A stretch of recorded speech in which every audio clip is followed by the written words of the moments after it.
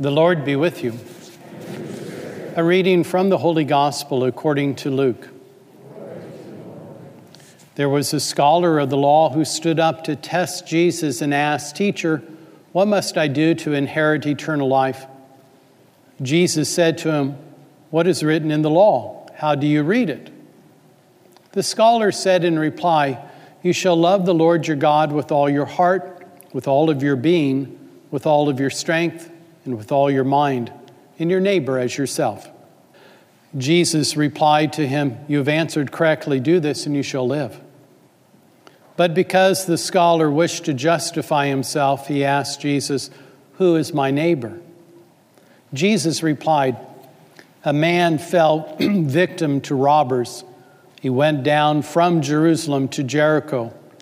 They stripped and beat him, went off leaving him half dead.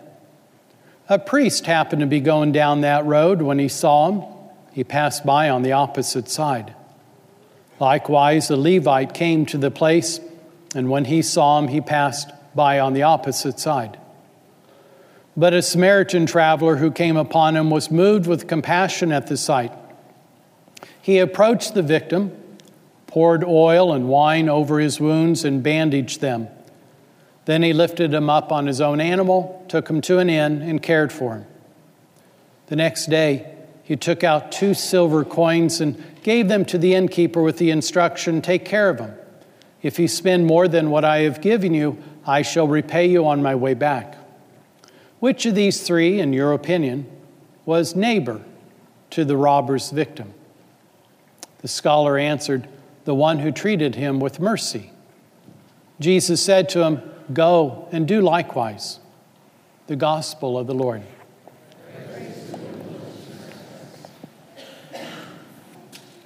Today we continue our journey with Jesus to the Mount of Calvary, to his cross and resurrection. All summer and this fall, up until Advent, we'll be walking through the Gospel of St. Luke. 2 weeks ago, in the 9th chapter, Jesus firmly set his face towards Jerusalem, where he knew he was going to die on the cross. And today we're in the 10th chapter, and we have a scholar of the law. So the scholar of the law, he was the Mosaic Law. There are 623 laws, and so more than likely, you guys all memorized all 623, right? No, probably not. Probably the first 10. Yeah, and you thought, oh, good, we're done. No, not quite. There were 613 more of them. So they had scholars to help people to understand the law, to apply them to their own lives and whatnot. So very similar to what an attorney would do to civil law, this would be kind of a scholar for the Mosaic Law. So as you probably know by now, I've got a little different Bible translation than you guys all have. So in my Bible translation, this is what the scholar was asking. Okay, wise guy, you think you know so much. What do I need to do to enter into heaven? So he was really testing our Lord. And Luke picked up on that, of course, and wrote there. He was testing Jesus. And Jesus, like a good teacher, deflected the question and turned it back to him. And he said, well, what is written in the law? You're a scholar. How do you read it? And the scholar pulled out 2 different laws from the Mosaic Law. We call them the 2 great commandments: to love God with your whole heart, mind, and soul, and then to love your neighbor as yourself. So these are from the Old Testament, from the Mosaic Law. And our Lord complimented him, said, "You're right, that's perfect." And I'm sure the scholar felt quite satisfied. But still, to test our Lord, how much do you really know about the law? Do I know more than you? Kind of that posturing that the scholar was doing. He erringly asked that one more question: who is my neighbor? And our Lord didn't give him a straight answer, but rather told a story, told a parable. Parables are not historically true. They're not history. But our Lord made up a story to give an example and to teach. Now, there were semblances, there were things in the story that were accurate and true, but the story itself is not true. It's a metaphor. So, some of the things about the parable that might help you to apply it to your own life. First of all, the road from Jerusalem to Jericho, it was a rather dangerous road. So it'd be like in our culture, let's say there was a particular road that wouldn't be safe for you to travel alone or at nighttime. So this is one of those roads. So the scholar and the people who are listening to this parable, they would have picked up on that immediately of, that's not the best place to have been. Okay? The Levite and the priest, they were following the Mosaic law. They were doing the right thing, in fact, or at least they thought they were doing the right thing. They were probably headed towards Jerusalem. And what's in Jerusalem? The temple. And to enter into the temple, they had to be ritually pure. So they would have seen this man in the gully alongside of the road. The parable says he was half dead. They probably thought he was fully dead. So the Mosaic law says this: if you touch the body of someone who died or was killed, or if you touch a human bone or a grave, you will be unclean for 7 days. Unclean for 7 days. So they had to make a pragmatic decision. Do we help this?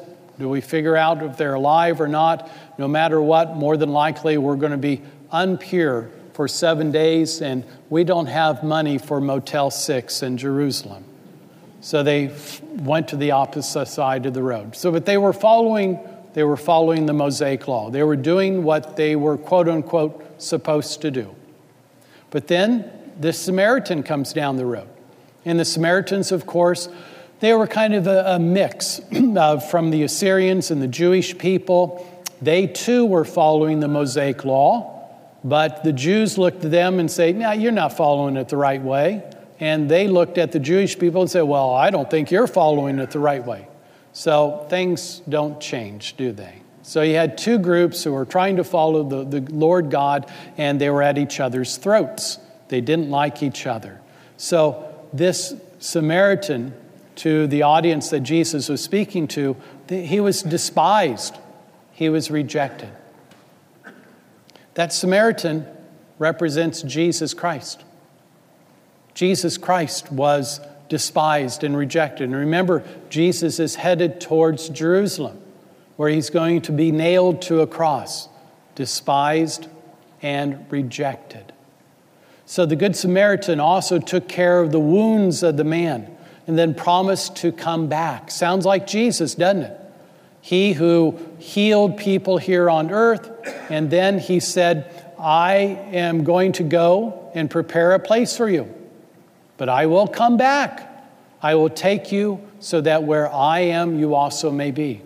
So there's a lot of parallels between the Good Samaritan and Jesus. So commentaries really believe that Jesus was talking about himself as the Good Samaritan. Pope Francis reminds us that the Good Samaritan indicates a lifestyle where the center is not ourselves but on others with their difficulties, people that we meet on our path who challenge us. He says, it's us who choose this lifestyle or choose to reject it. He said, let us ask ourselves, is our faith fertile? Does it produce good works? Do I make neighbors, or do I just pass them by? He says that these are good questions for us to ask ourselves often, because in the end, we're going to be judged by our works of mercy. Today, on the road to Calvary with Jesus, we understand that Jesus is the Good Samaritan, and that we are to follow his example in loving and in serving everyone, even our enemies.